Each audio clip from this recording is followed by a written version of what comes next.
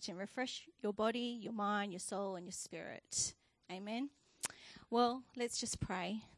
Father, we want to thank you today, Lord Father, that you're gathering your saints in the house of the Lord. And we want to thank you, Lord Father, that you are doing a new thing, a good thing, Lord Father.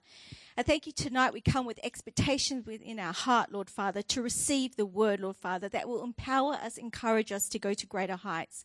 We thank you, Lord Father, Lord, as the man of God has come here, Lord Father, all the way from Malaysia, Lord, to deliver a word in Perth, Western Australia. We thank you for the season and the timing, Lord Father, that you've called him here tonight to deliver a word at Champion Lakes, Lord Father, in Armidale. And we want to thank you for what you're doing with this church, Lord Father, with your people, that you are moving, you are shaping, you are redefining, Lord Father, what you called us to be.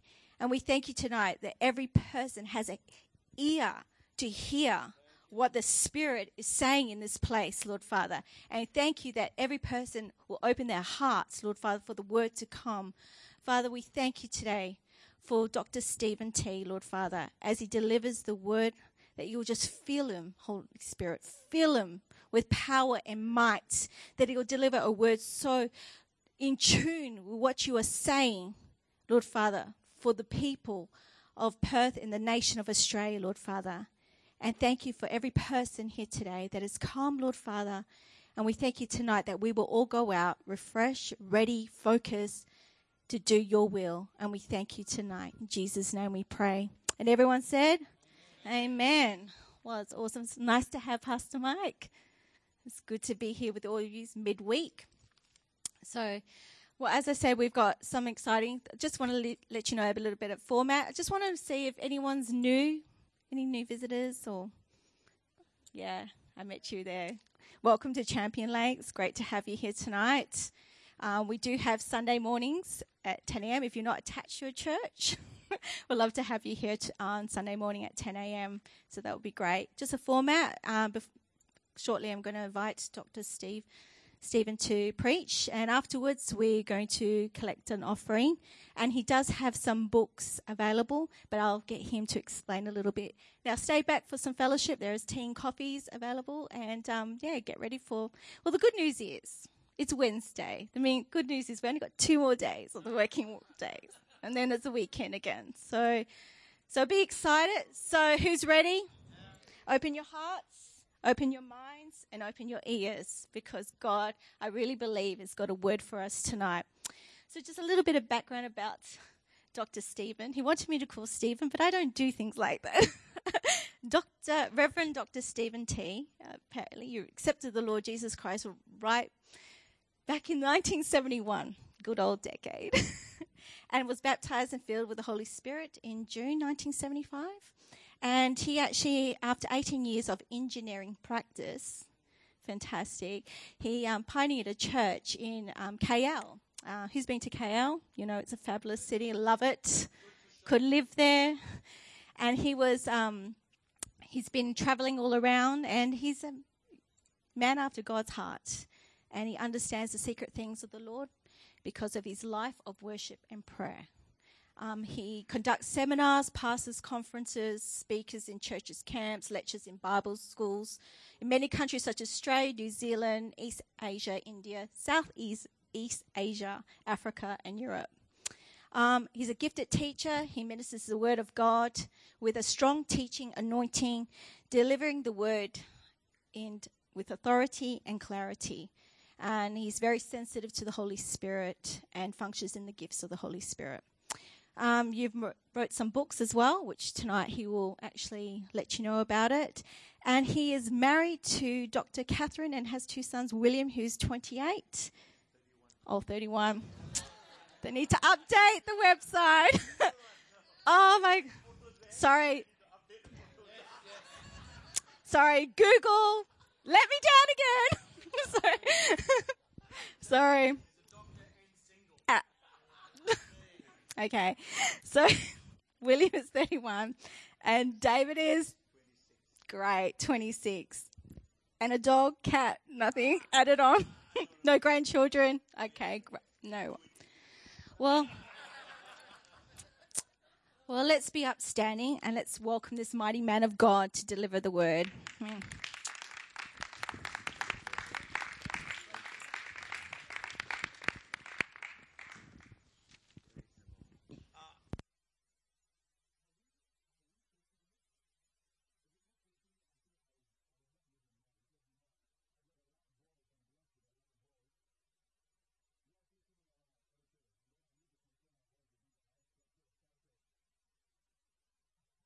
Okay. Is it on? Yes, praise the Lord. Well, thank you very much, Pastor Mike, for giving me this opportunity to come and share the Word of God with you. And everybody asks me, why do you carry such a big Bible? Yeah? In Asia, you need to carry a big Bible because it shows that you are wise. Because a big Bible means you have a big print. All right? And, when I walk around with my Bible, you will find that all my church members are very well behaved.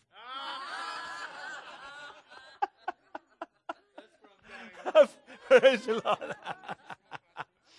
And tonight, actually, I want to touch on a passage in the book of Psalms.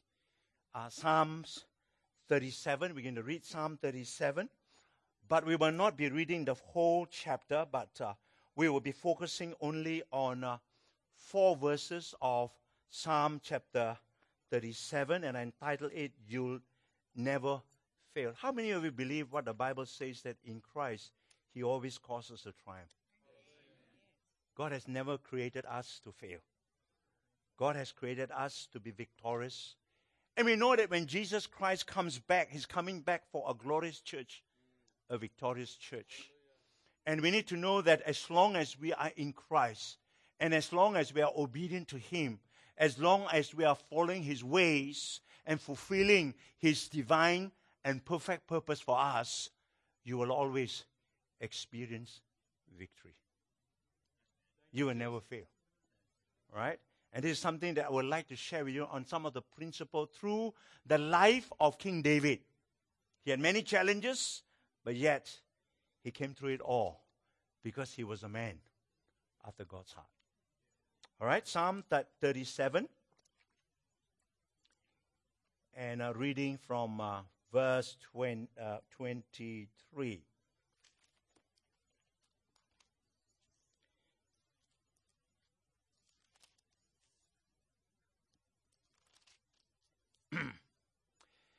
The steps of a good man are ordered by the Lord. And he delighted in his way. Though he fall, he shall not be utterly cast down. Why? For the Lord upholdeth him with his hand. I've been young and now I'm old. Wow. Look at us. And that's a comforting scripture for us. We have all been young, and David says, I've been young, but now I'm old. Yet have I not seen the righteous forsaken, nor his seed. Now, I don't know which version of the Bible you use. I don't like the non-inspired version. Because I think the non-inspired version reads as children, isn't it? There's a lot of difference between children and seed, by the way. All right? I'm not asking you to change your version of scripture, but I feel there's a difference between children and seed. A lot of difference. Okay? Seed refers to generations. Children refers to your immediate generation. You know, God has revealed himself always as the God of generation. I'm the God of Abraham, the God of Isaac, and the God of Jacob. Yet, have I not seen the righteous forsaken, nor his seed begging bread? He is ever merciful and lendeth, and his seed, again, not his children, his seed is blessed. Shall we just pray and thank the Lord? Father, we thank you for such an encouraging word. As we read the scripture, Father, we know that we do not have to fear nor to be anxious for our lives and even for our seed to come. Because you have promised, Lord, that you are a God of generations. And so we commit this message into your hands, Lord, that you will speak to us. That you give us, Lord, a heart that is good and fertile ground to receive your word. And Father, as we receive your word, may your Spirit stir our heart to believe it, Lord, And that let the Holy Spirit take us a step further, Father, to act on the word. And we know, Lord, that when we act on your word, we can then reap the fruits of your word in our lives. It is not just the hearing, it is not just the receiving, it is not just the believing, but it is the acting, Father, that we can see the reality of your word in our life. We thank you. We praise you, Father. In Jesus' name we pray. Amen. If you will let me time. Yeah, just look at context 37. Psalm 37 was written by King David in his matured years. And how do we know he's in his matured years? He says, I was young and now I am old. Now in Psalm 37, David discussed the common problem. In the beginning, he discussed the common problem of why the righteous suffer and the wicked seemingly prosper. It's a common problem. Even today, we are always wondering why, God, how come we walk with you, we are obedient, but yet we see all the wicked prospering, driving big Mercedes, driving big Audis, and staying in big houses. That's a common question we all ask, isn't it?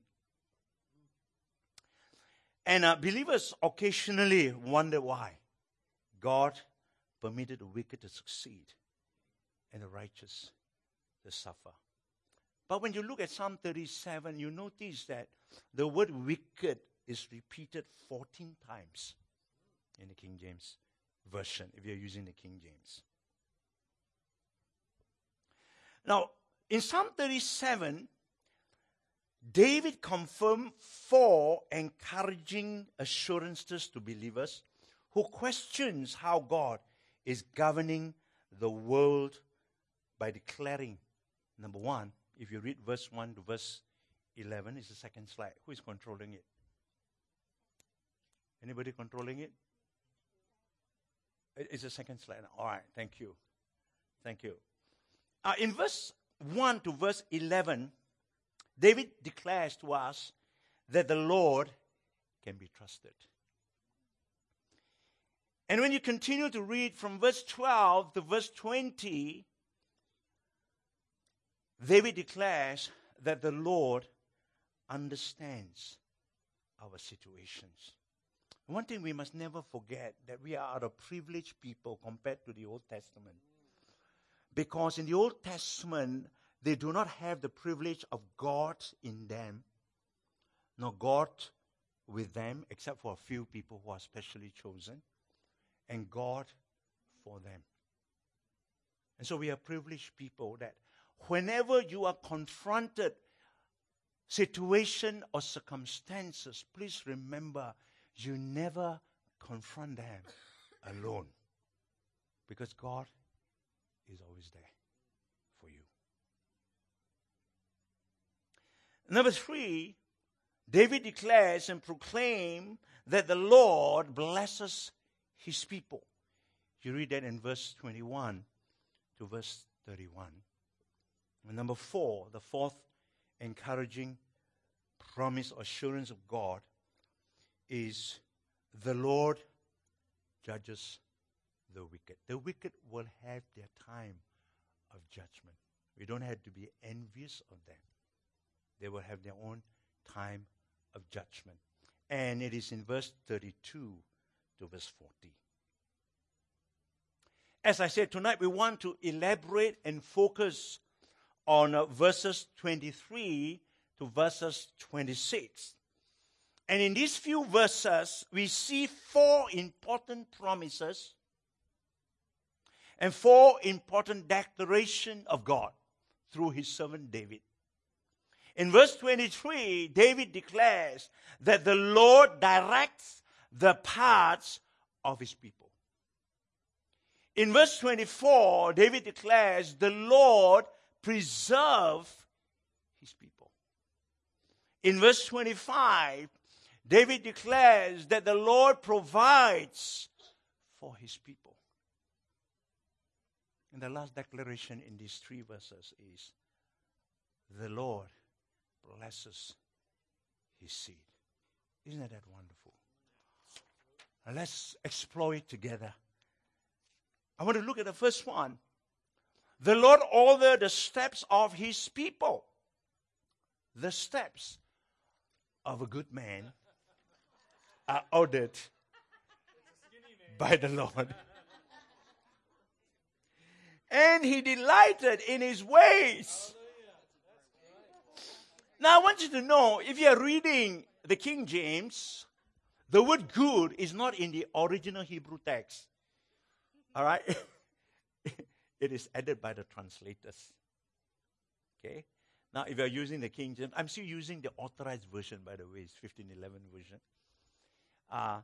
You see when it is in italics, when you read the King James, if it is in italics, that means it is added by the translators to give us clarity. All right? And so here the word good is not in the original Hebrew text, but added by the translators.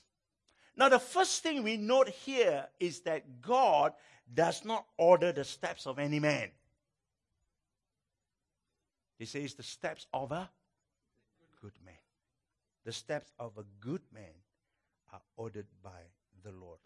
Now, it is acceptable to add the word good in this verse because we know that God does not order the steps of a wicked man.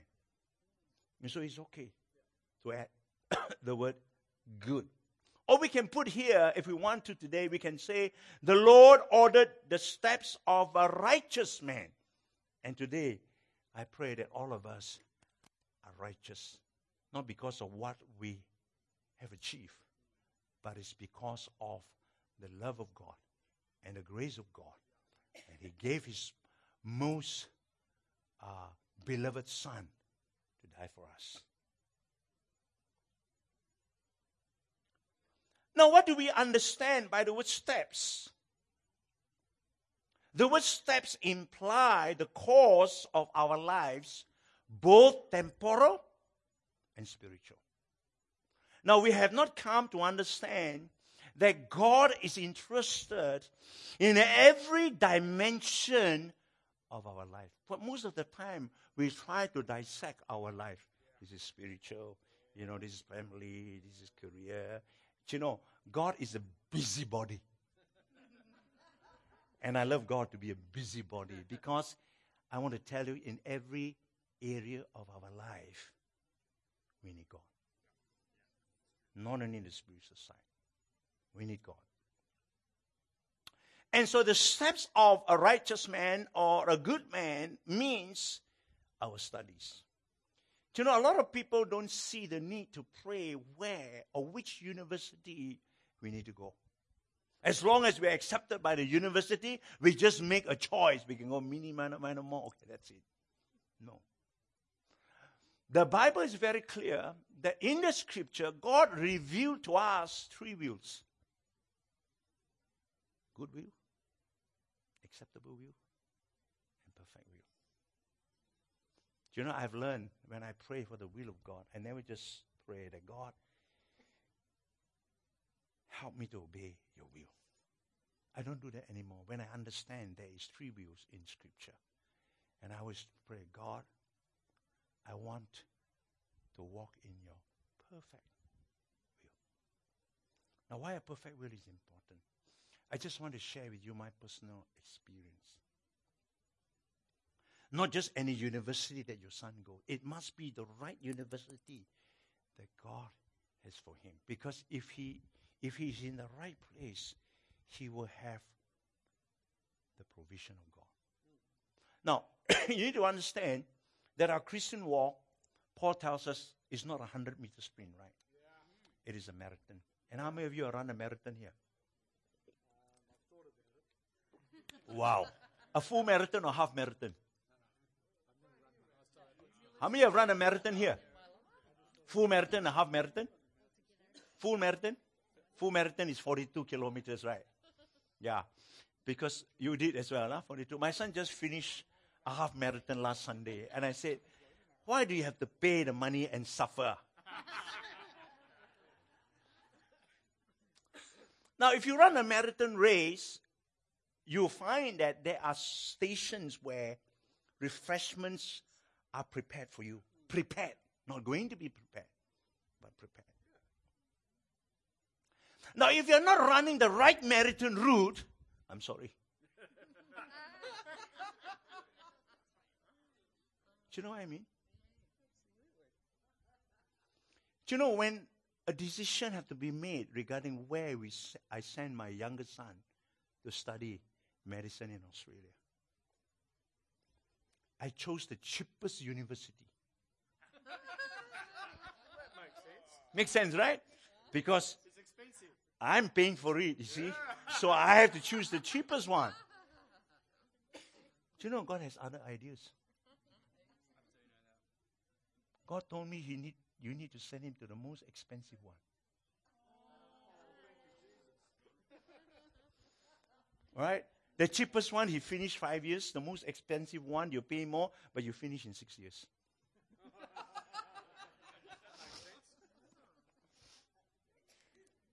But I can tell you, I'm from Malaysia. I'm a minister of God. I don't have the money. You know, I don't have the money to come up with 436,000 Australian dollars. And I can buy a big church building for 435,000 in Malaysia, you know. I have learned that if you are in the perfect will of God, you will have the provision of God. You don't have to anxious. You don't have to worry. Because we all know, everybody knows that I'm boasting. But I'm boasting of the Lord. They will say, I boast of the Lord. Because I don't have it. But God is faithful.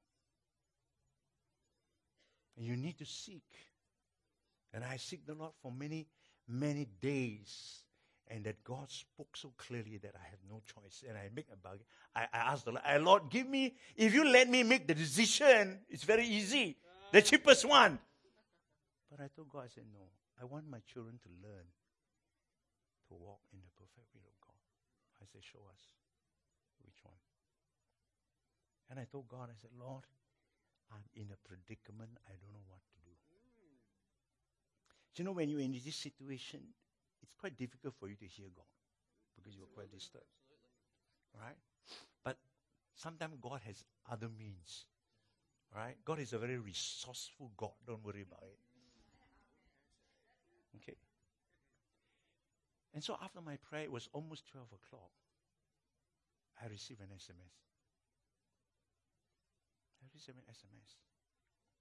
And when I read the SMS, my hair stands. Because what is written in the SMS is the exact word that I use in my prayer to God. Well, that's scary. Yeah. But I'm not suggesting to you, to look at your SMS and get direction from SMS, please. I want to clarify it, all right? But I say God can use other means because of the situation you are in. Sometimes God can use a prophet, or maybe very or occasionally he uses SMS. The exact word is the SMS. Amazing. I just share with you. I told the Lord, I said, Lord, I'm in a predicament. I don't know what to do, but my desire is that my son goes to the right university that you have ordained him to be. I said, that's my desire. And so it says, before you say a word, I already know it. Wow, my God, how powerful that is. The next thing he says, don't think I do not know your predicament.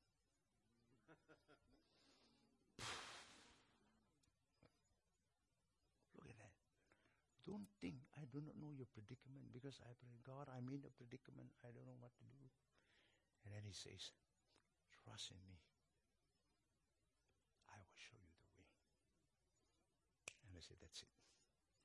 In Cantonese or in Chinese we say, say or say. In English means, die, die lah. Never mind. I have to learn that. And so God, the moment we made that decision to follow, miracles after miracles after miracles, God opened door, impossible door, God opened. then I can tell you today, I can boast of the Lord. I don't have to touch my savings. That's one thing. God is faithful. The steps. We must be people in God's place, in God's time, doing God's thing in God's way to the people God has ordained for us. There should always be the heart of a believer. God's interested in your studies. He's interested in the university. He has ordained a university. I told my son, I said, don't worry about your wife. God has already one prepared for you. Don't rush. Just wait to get the right one. In your careers, the companies that you work in, and sometimes people just, I've got a job and I just go in. No, you don't do that. You have to pray. You have to pray. And wait on Him. He wants the best for us. But many times we want the second best. Why? Because it is not easy to trust God, to wait on Him. You understand? So we want the second best. No, God does not want us to have second best. God always wants us to have the best. It can be in your marriage, as I mentioned. Don't rush, especially young people. They want to get married. They look at this beautiful girl. She's 36, 24, 36. But look at her 30 years' time. She may not be 36, 24, 36.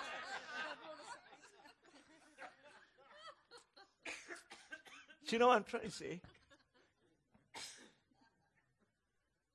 That's what young people do. And then suddenly, after 30 years, you look at her. Wow, is it the right woman I've married? All right, let me go on. In your business, the same. Be wise when you're in partnership. You have to pray. Ask God give you the spirit of discernment. This is how important things for us.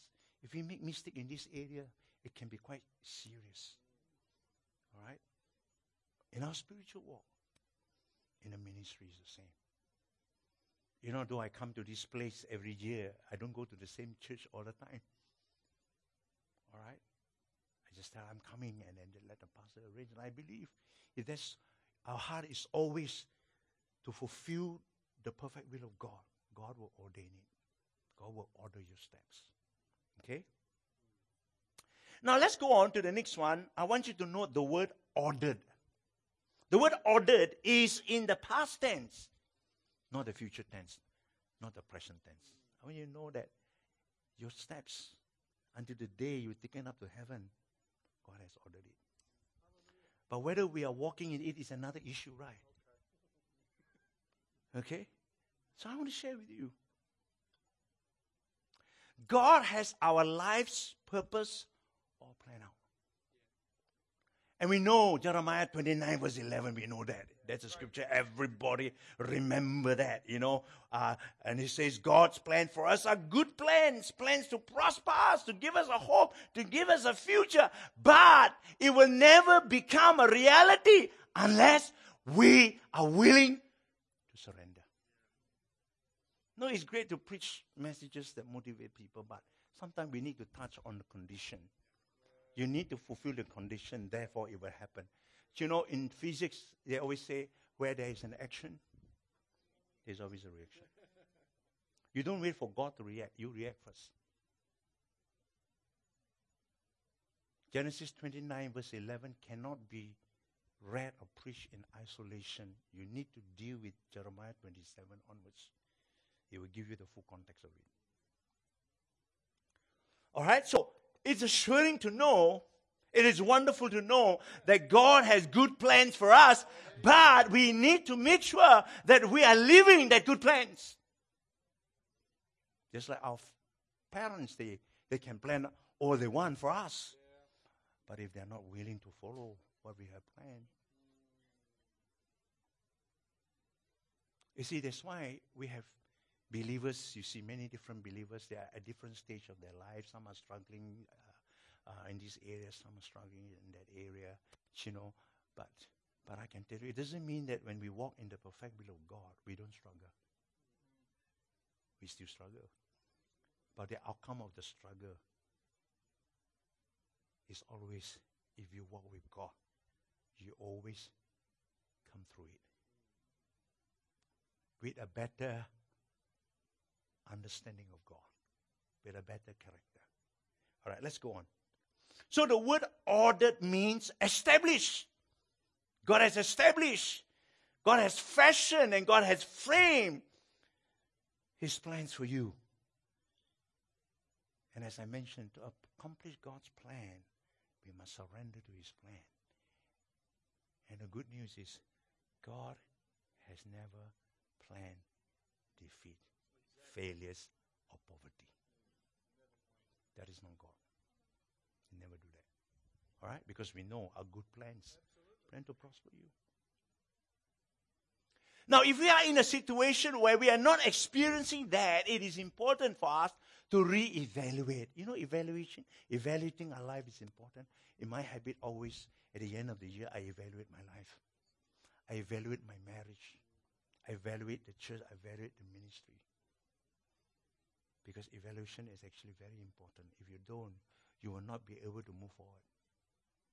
But it has to be a genuine and honest evaluation. Now, the steps of a good man are ordered by the Lord. You know, the word man there means a conqueror, you know. The word man here in Hebrew means a warrior and a victor. And we are. If God were to order our steps, isn't it? We are. So when God orders our steps, we will definitely be successful and prosperous in our life. We will never fail. Since God ordered our steps, our way is aligned to God's way, to God's purpose, to God's destiny. And that's why God delights in us. And we delight in His ways.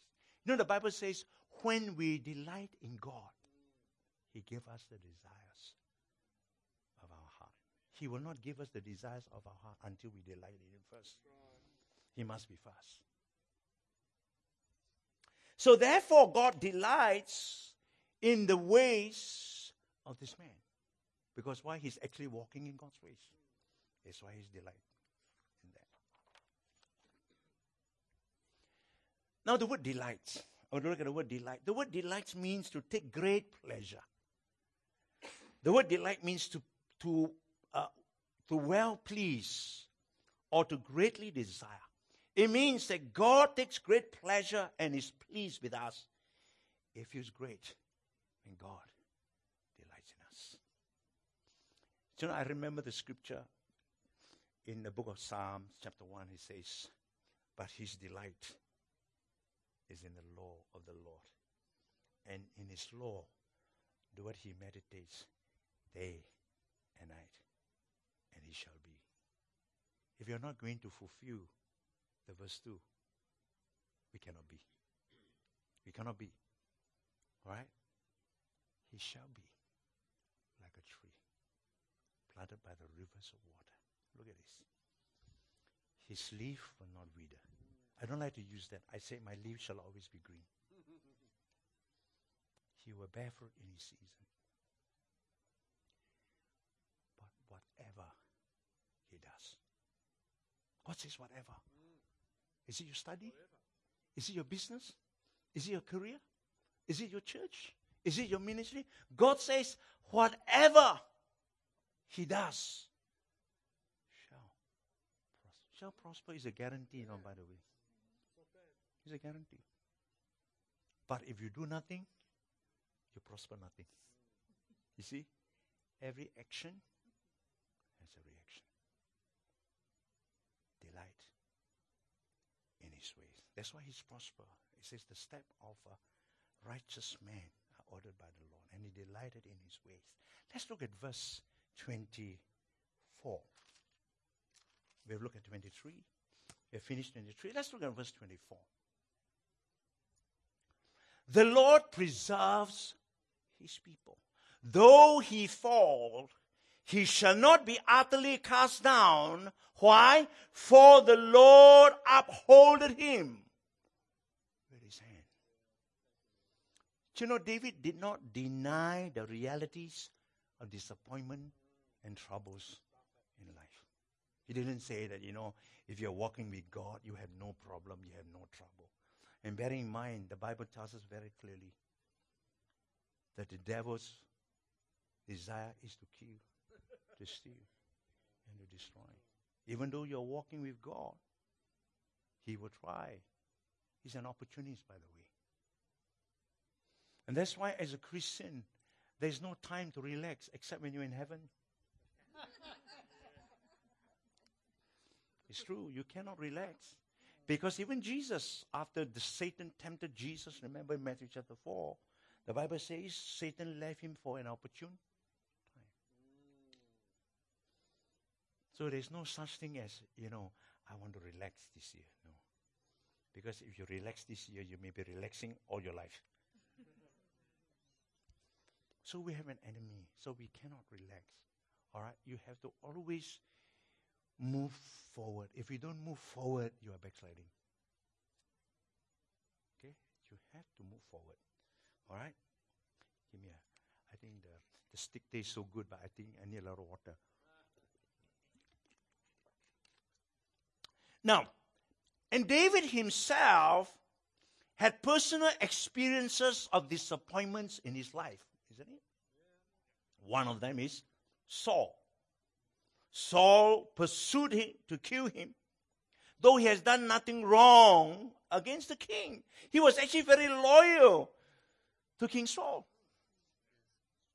How do I know he's loyal to King Saul? He had no motive and agenda in his heart to take over the kingdom from King Saul. How do I know that? Because David had 2 opportunities to kill him, but yet he didn't do it.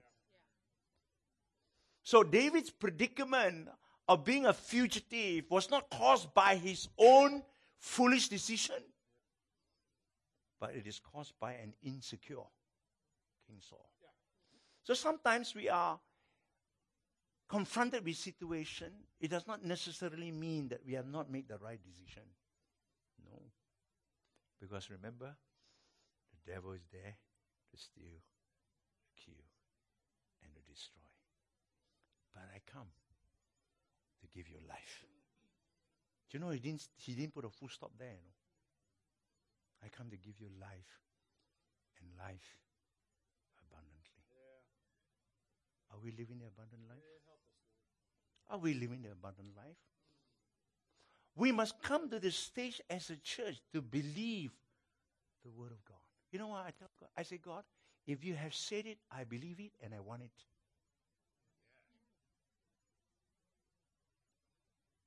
The Bible says, do not be covetous, isn't it? But I want to tell you, when you talk about things of God, be as covetous as you want.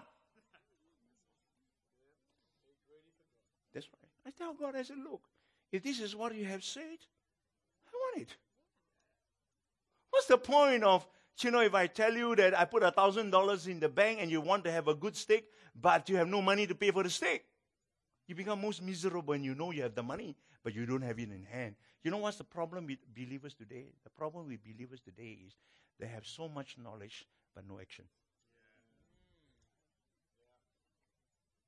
No action.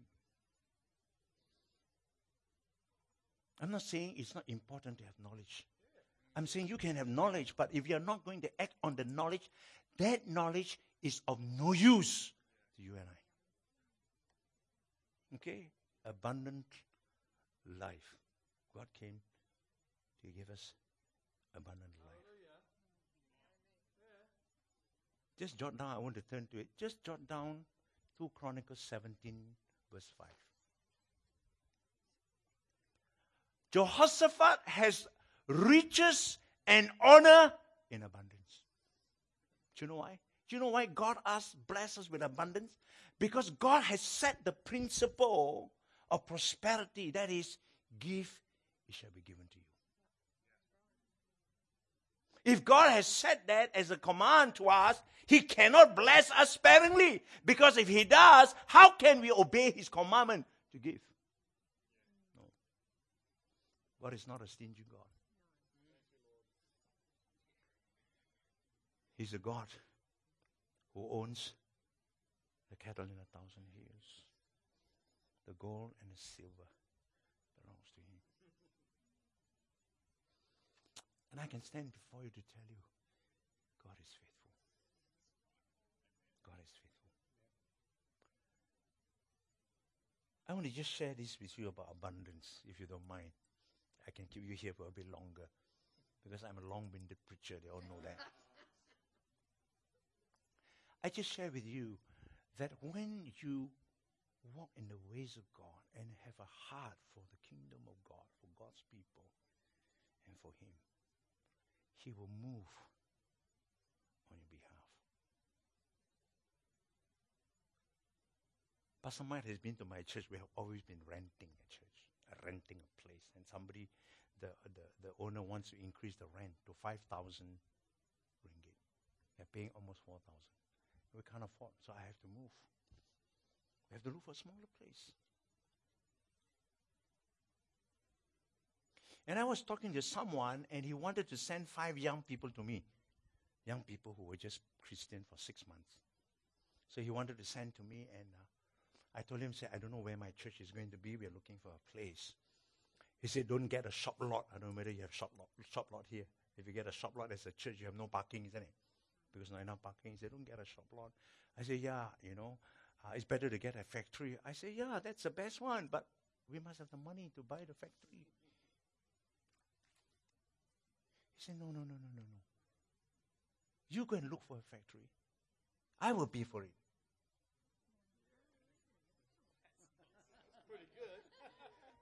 I didn't say anything.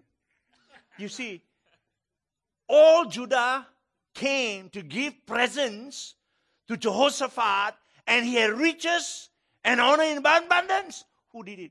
God did it. But you go back and read 2 Chronicles 17, you'll find the secret of why Jehoshaphat was such a successful king and why people come and give him gifts. And I can tell you, the Lord's presence was with him because he walks in the first way of his father David, not the second way, the first way. He walked after the commandment of God. This is the key. Obedience is the key. And so, praise God, I was rejoicing.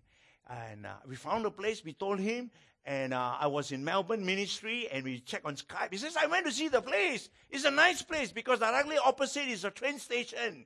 Because I've seen that. I said, that's a wonderful location, train station. And he went to see it. He said, that's wonderful. Do you know that the next door factory is also for sale? I said, I don't know. Do you know it's the same owner? I don't know. But I tell you what, I buy 2.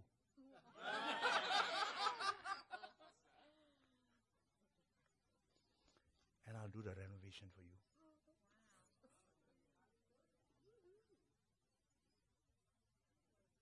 God is a supernatural God. We just set our heart to please Him, to love Him, to obey Him. That's all we need to do. So I tell you that Christian life is not a difficult walk. And Christian life only involves 2 areas of commitment. Pray and read the Word. That's all. Did you hear me? Prayer and read the Word. That's the 2 things we need to do. Okay? Abundance. His son Absalom betrayed and usurped his kingdom, isn't it? So, David recognized the reality that as long as we are alive, we will have to confront challenges and adversities in our life. And I always tell people, if you don't want trouble, don't want adversities, go and kill yourself. Because only dead people, only dead people have no problem, isn't it?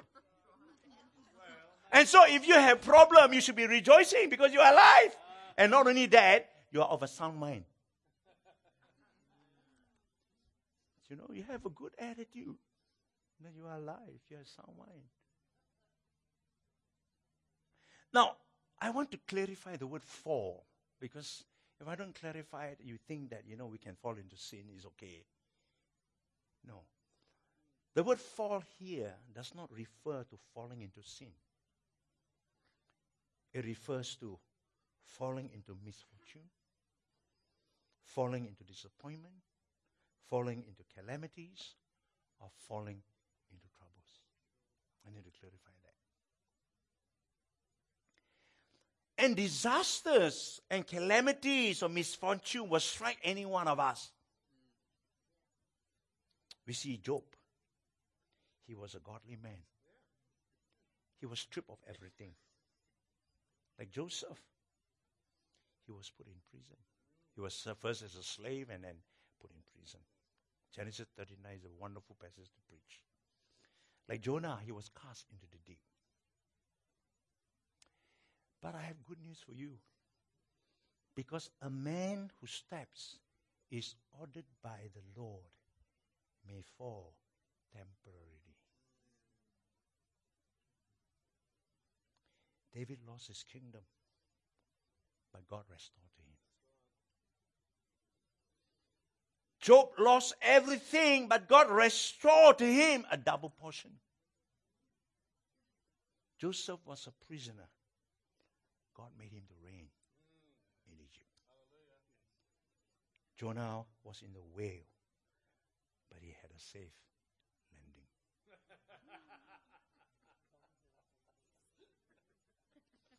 Now all these arise not because of their strength or of their wisdom, that they rise after every fall, but it was the hand of the Lord that helped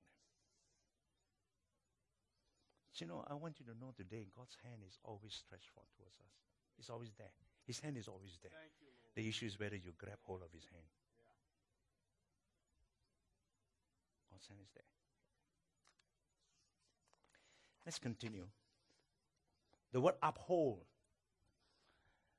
Though he fall, he shall not be utterly cast down. Why? For the Lord upholdeth him with his hand. We know the word uphold here means support, sustain, refreshes, revive. But the Lord always wants to keep us fresh and revive us with his Spirit. I want to just share something here, if I digress a little bit, because I know that many times we hear people say, a lot of people experience burnout. Have you heard of that? But I want to tell you, we should never experience burnout. If we experience burnout, that means we are serving God with our own strength. If you keep drinking from the river, you will never experience burnout.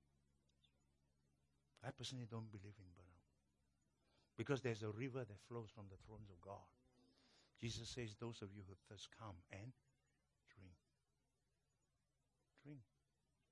Drink until you are satisfied.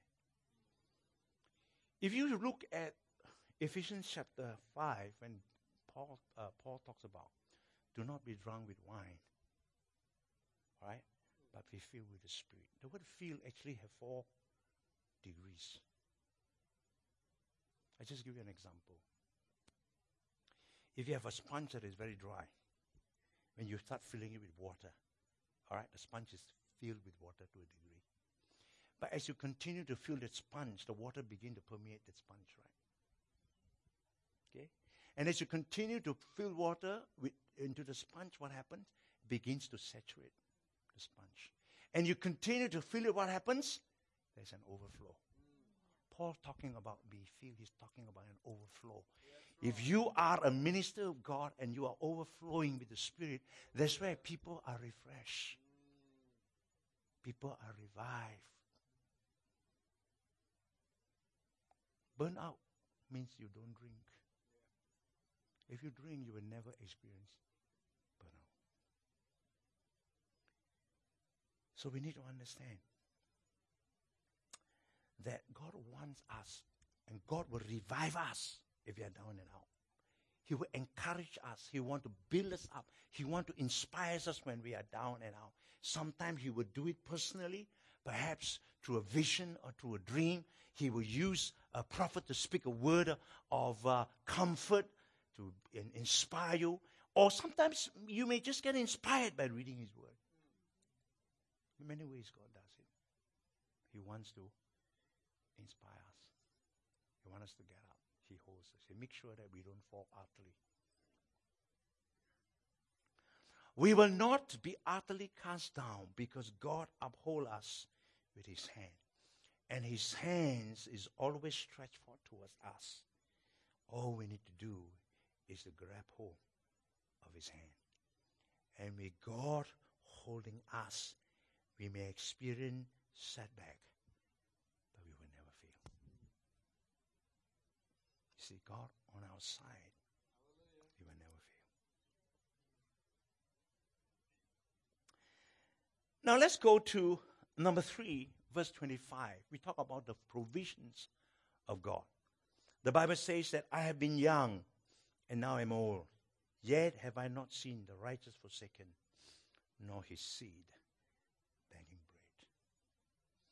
Now we need to remember that David wrote this psalm in his old age. And David has gone through long life.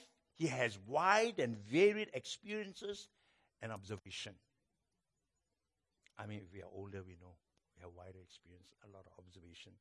Then when we are wiser with a lot of observation, we tend to make the right decision. That's why young people need to listen to the more older people to avoid a lot of unnecessary problems. I tell you, if you are a wise young man is one who goes to the old wise man to listen to what he's going to say. But nowadays, they say that you are of different culture. You are of different time. You know, if every counsel is given to you based on the word of God, it is relevant at all times. At all times. We have pastors in Malaysia that teach the young people and say that the Old Testament is not relevant to us.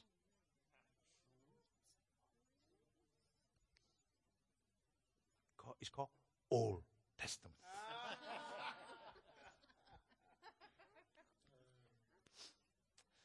But I thank God, Paul says to Timothy, he said, all scripture is inspired. All. Not just the New Testament. So a wise young man is one who will go to the wise elderly man for counsel. And you will avoid a lot of unnecessary trouble. Okay? There are a few young people here. All right? All right. So, what was his observation? His observation was, God will not forsake the righteous. His observation, God is faithful to His promise to the righteous. His observation, he has never seen the righteous seed begging bread. You know, to the Chinese, the word seed is very important. I will share with you as we go along to the last part. But not everyone will experience God's provision. Because God has set laws in motion. If you don't follow the laws, you will not experience what He has promised. So here you see that David was specific, very specific. He says, it is the righteous that experience God's provision. Isn't it? He says here, I have been young, and now I'm old. Yet I have not seen the righteous. Who are the righteous? The righteous are God's people, are God's children. I have not seen the righteous forsaken, he says. It is the righteous that will experience God's provision, and He declares you with great confidence because of His numerous personal encounter. His encounter and his experience with God. When we have an experience and encounter with God, what we share is not knowledge, but is life. The message that we preach can never become life until we live it. It can be knowledge, but it can never become life. That's right. And that's why it is the Spirit Knowledge touches the soul, but not the spirit. If you want the message to touch the spirit and impact people and touch people, you need to first do before you preach. Except sin, you don't have to do. I better clarify. Yeah.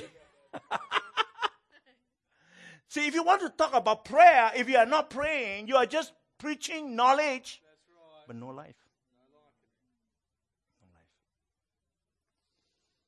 You see, if you want to talk about God's provision and you have never experienced God's provision, how can you preach that provision? That God is faithful. You can't.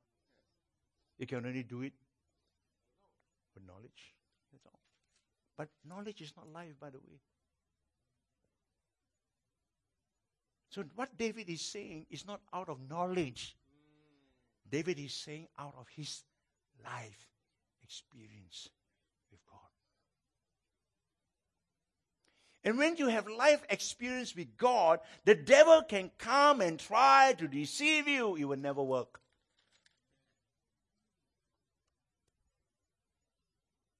Because he only works. It only works if it is based on knowledge. When he told Eve, did God say? But if you have lived it, the devil cannot deceive you. Because it's no longer knowledge, but life. And so here you begin to see that David declares that God is faithful not just to his children, but also to his seed. Remember, God is a God of generation.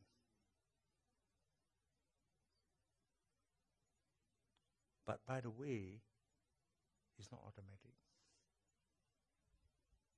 Let me share with you. It's not automatic. Even though God is a God of generation, because our generation has to obey God and what we go. It is not an automatic. You never see people like Prophet Samuel, who is such a great prophet of God. His children are great prophets. No. See, it's not automatic. Because they too must subscribe or obey God's law and God's command and God's statutes. But because if we are people who obeys God, we can influence them not only in word, but in deed. And that's why I see it's so important. The importance of role modeling is very important in the home, in the church. When I read the Bible, I don't read the Bible in my own room. I read the Bible in my living room. Why? Because I want to see my children looking at me, reading the Bible. When they ask, why are you reading the Bible? And we can explain to them. When I pray in the living room. But there are times that Jesus says you need to hide in the closet. Yes. There are times I do that. I hide in the closet. And when I hide in the closet, my wife is not even allowed to enter. There's no entry for my wife. Because it's my personal time with my God. And I tell you, if she's there, she'll be afraid when she hears the way I pray. Bless her, Jesus.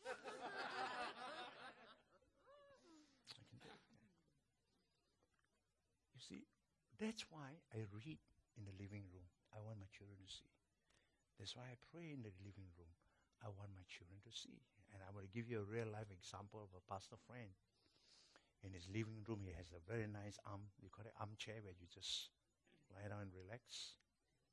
Now, he was relating it to me, and we can pick it up about the importance of children learning through observation.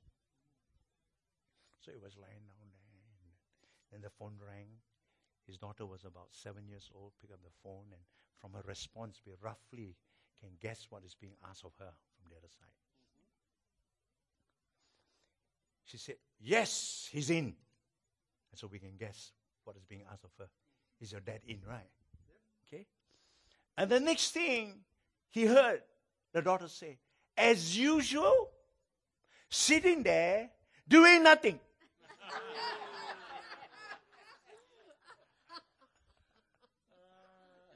So you know what's been asked, right? What's your dad doing? And he quickly got out of the chair and told the daughter, no, no, no, no, no. I'm meditating.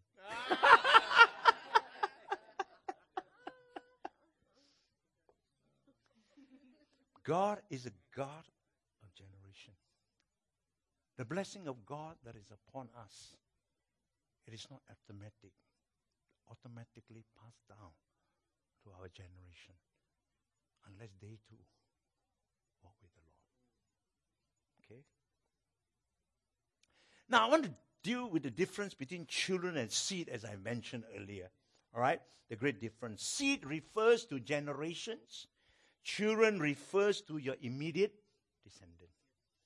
And so if you see that God is a God of generation, I think the right word to use is seed, not children. So if you use your NIV here, and it is children, strike it and put seed. It's not wrong, no. I'm not teaching something new. Put seed, it's okay. You don't have to change your Bible, but just put it seed. Okay? Now, David died in peace because he knows that God will watch over his seeds on conditions that they live in the way of the ancestors. That's why for a Chinaman, unlike for Western people, we don't actually release our children until we are 6 feet under the ground. Because they are still our children, even though they are 45 years old. Wow.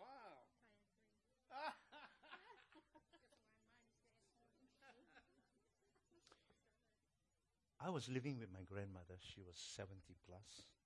And she would sit in the living room waiting for my uncle to come back. He's 45.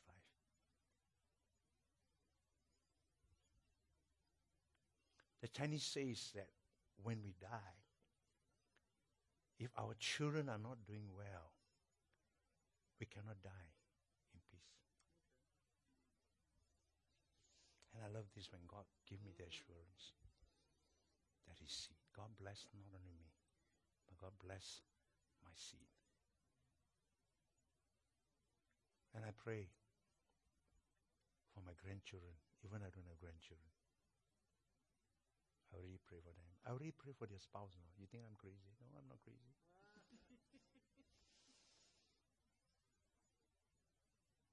Because prayer is what I call it's ageless, no, it's timeless. Isn't it? It's timeless.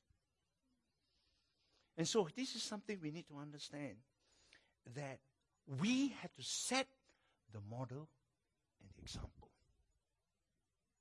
Right? And then if you do that, and if your children pick it up, you will not need to worry for their future. Because you know they are walking with God.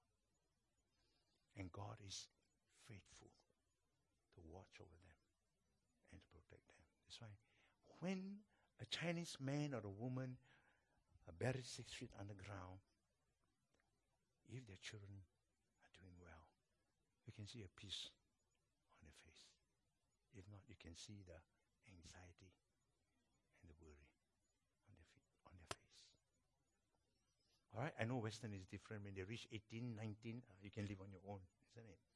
Actually, I marvel sometimes looking at different culture, you know. When your children are 18 and 19, they stay with you, they have to pay rent, right? Isn't it? They have to pay rent, they have to pay for their food and all that. We never do that in our culture. We never do that in our culture. Why? Because if we do that in our culture, we cannot exercise authority over them. We can't. You can't tell them what time to come home. We can't. And so we don't. We let them give us voluntarily. And we can still exercise authority over them. In our culture, as long as you stay in the home, whether you are 45 or 55 and your dad is 85, you still have to submit to your dad. So when you look at the word seed, it's a different perspective altogether. If you seed from the word children. Okay?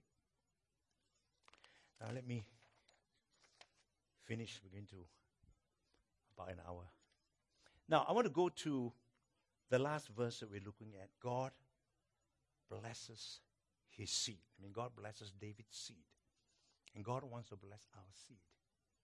And our seed after, our seed after, our seed after. He's ever merciful and lended, and his seed is blessed. Here he's talking about the person who is blessed by God.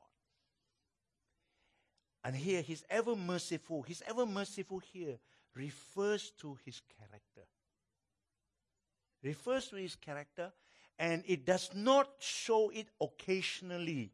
He constantly desired to show mercy because he had experienced God's mercy in his life. His life is a life that is living character.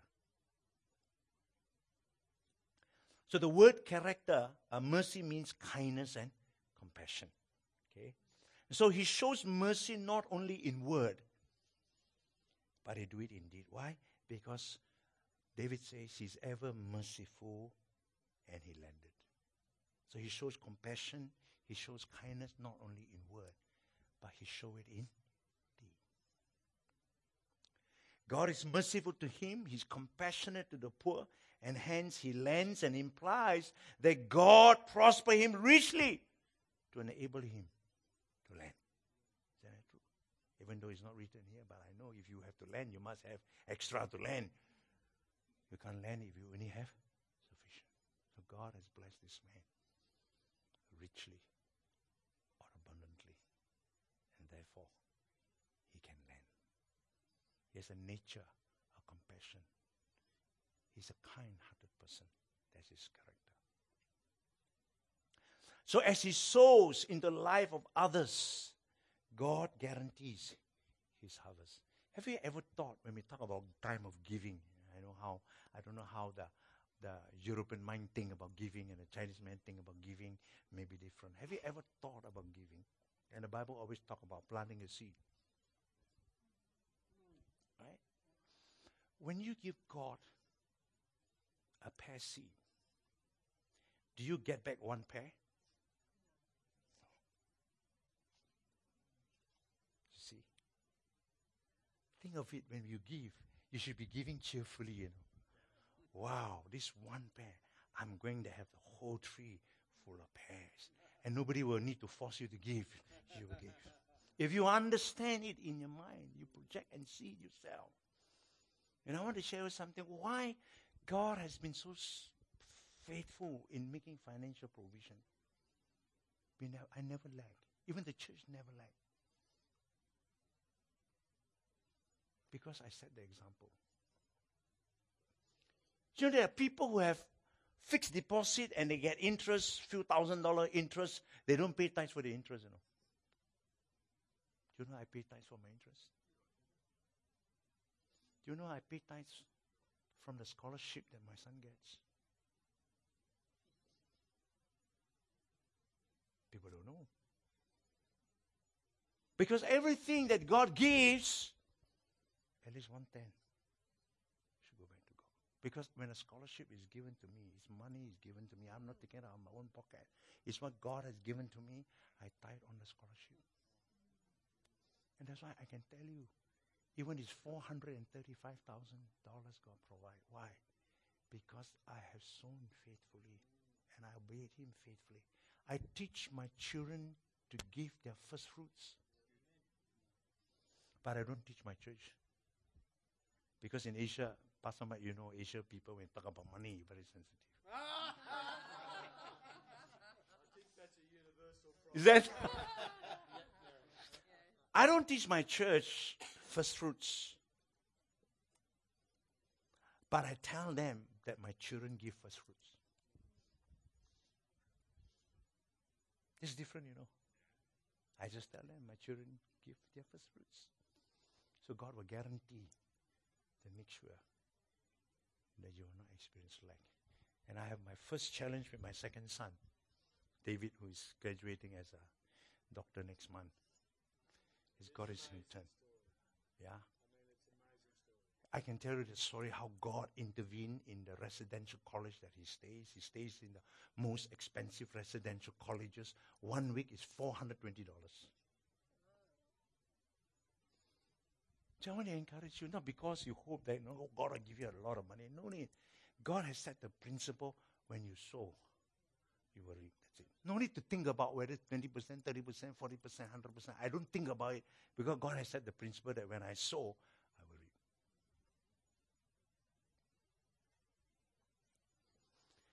So I told my son, I said, wow, you're going to starting work in January. He's starting work in January the 8th.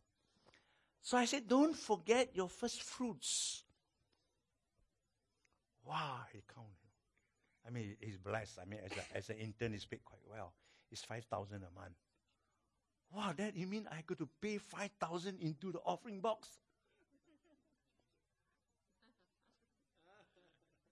And then he said, how am I going to live for that month? I said, you don't worry. You just pay your first fruits. I will take care of your first month. No more excuse, right? Because people don't understand that God's desire is to bless his people. I mean, what is your 1,000, 10,000, 20,000 to God is nothing. Okay? Always remember, you plant a seed, you get a fruit tree. Right? That's important for us. If you don't plant, what do you get? Nothing. Whatsoever he does shall prosper. You do nothing, you no prosper. All right? I'm sharing with you. And the Bible says this. I hope church remember. The church believe the word of God. The Bible says God watches over his word to perform it. Come on, it's time for the church to believe the word. Now, just before I end, I want to ask you a question. We all know that Jesus is coming back, right? Right? Okay. Now, when Jesus comes back, what is he looking for? One is for his bride. What else? Faith. Why did Jesus say that? Why did Jesus say that? That means in the last days, we need to watch. He's saying, you need to watch. That means he's saying there's a possibility when I come back, there's no faith. Why? If there is no faith, it means there's no word being preached. Because faith comes by hearing. And hearing the word of God. Okay? Just tickle you a little bit. Go back to the parable of the sower. It is something we need to restudy, the whole parable of the sower. Okay? There are two elements involved. One is the heart, one is the seed. You can have a good heart, but the seed deposited may be corrupt. Do you still harvest 30-fold, 60-fold, 100-fold? Who determines the 30, 60, 100? It's not God, it's you and I, by the way. So there are two elements involved. The seed that is planted must be pure. And if it's planted in a good heart, it will bear fruit. But if a corrupted seed that is planted in a good heart, you won't get a wheat, but you will get a tares. You still harvest, but it's still a tares. We have to relook at the whole thing. That Jesus already warned his church that when he comes, he says, will I find faith? If the word is not taught, there will be no faith. And that is the danger, I think, we need to consider. All right? Let me just finish this part. Note, he says, as he sows into the life of others, God guarantees his harvest. The result is God blessed his seed. And not again, not his seed, not his children. I just want to talk about the word bless. In the Hebrew, in the Bible, we have two words that is translated bless in English. One is Ashur and one is Barak. Okay, Ashur means happy, joyful, rejoicing. Blessed is the man who walk not after the counsel of the ungodly, nor standeth in the way of sinners, nor sitteth in the seat of the scornful. That blessed is the word Ashur, happy. But here, the word blessed is the word Barak. And you always see on TV the person Barak, Barak, Barak. Who is that? Barack Obama. Right? His name is B-A-R-A-C-K. This is B-A-R-A-K. Barak. What does Barak mean? Barak has a rich meaning. Very rich meaning. Barak means, let me just read 20. And his seed is blessed. Barak means successful, prosperous, peaceful, healthy, fruitful, and productive. God promised that our seed will be blessed. He promised, but I want to mention again, provided our seed follows the ways of God. It is not automatic. Okay? In conclusion, we don't have to live in uncertainty for God direct our steps. There's a song that we sometimes sing, isn't it? For I know who hosts tomorrow or something like that, isn't it? Even the song, there's another song which I forgot. We don't have to walk in defeat, for God uphold us, and therefore we never fail. We don't have to live in anxiety and worry, for God promised to take care of all things for us. We don't have to worry of our future, for God has blessed our future. Shall we stand? Let's just pray.